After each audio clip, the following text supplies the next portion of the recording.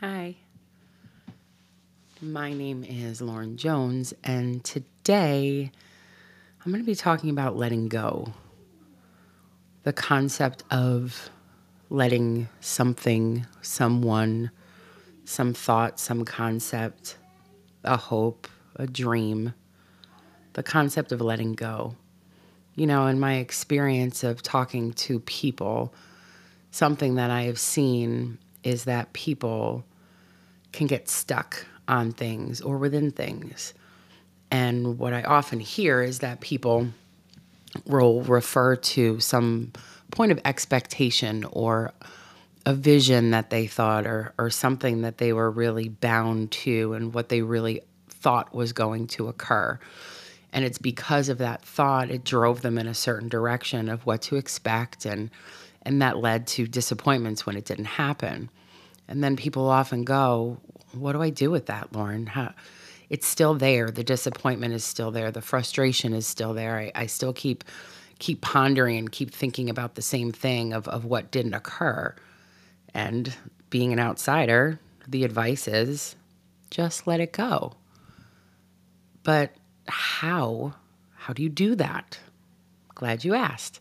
So there's many different ways to let something go. The first thing is to recognize that you're holding on to it.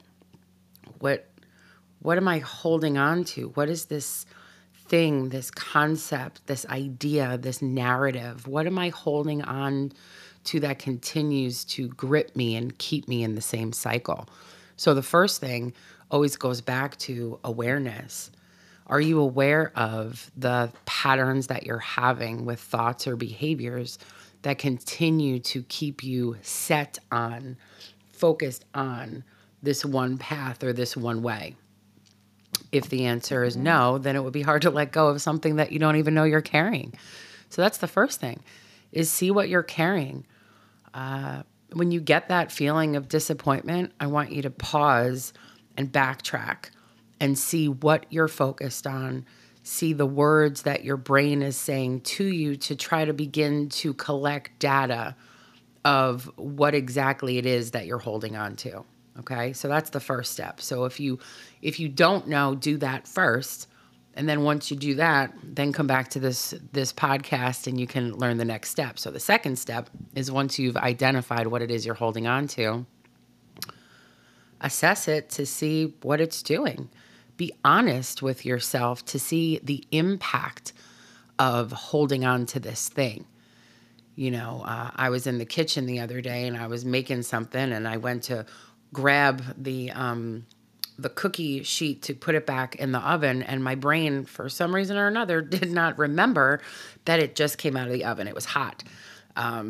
So when I went to grab it, I instantly let it go because initially my brain said, oh, this hurts. Is what you're holding on to, is it hurting you? Is it causing some thoughts? Is it causing some behaviors? Is it causing some tendencies that are not serving you? And that's subjective. Your own hurt is your own right to say if it is or not.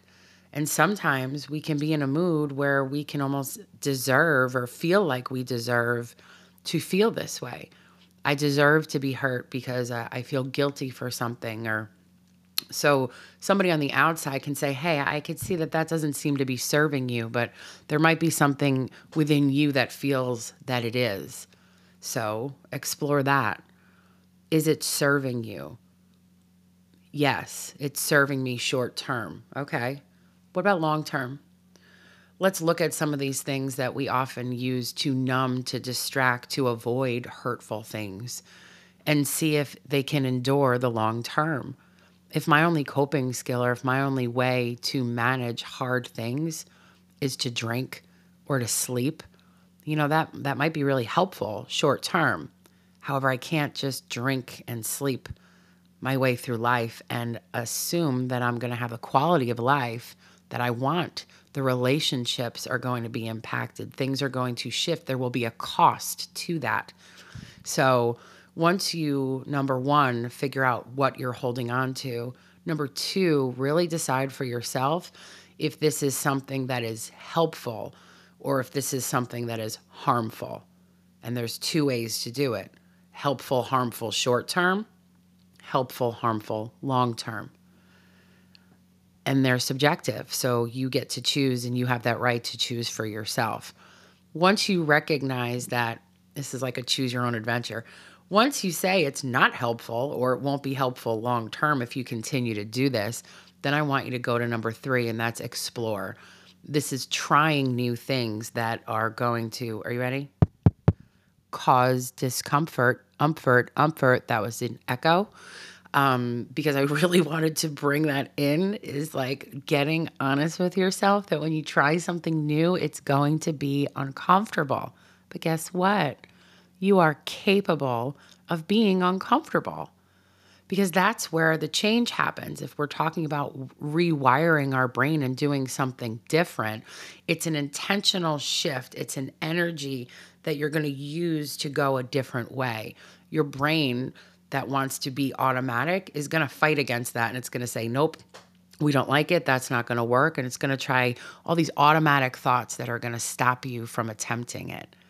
So that's the third thing, is to try different things. You can try leaning into it, and there's another episode on how to lean into discomforts. Sitting with it is kind of the same perspective, but I think just going on the first two is what's the hardest part, is really identifying what you're holding on to, determining whether or not it's helpful, and then once you do that, exploring and experimenting with different things. And you're not always going to feel better right away.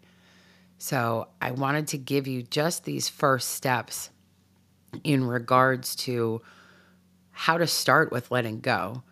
And you got to start somewhere in regards to identifying if it's helpful or hurtful, short term and long term, and then begin to try other things that can shift the ability to not have it in your life anymore. There's a mourning in there. You know, we can get so used to having this thought of grief or having this thought of sadness or this whole state that we may not know how to be if we try something else.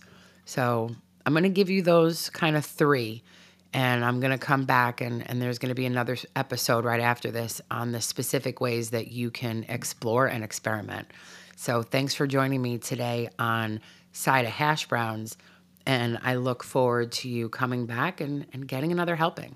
Have a good one.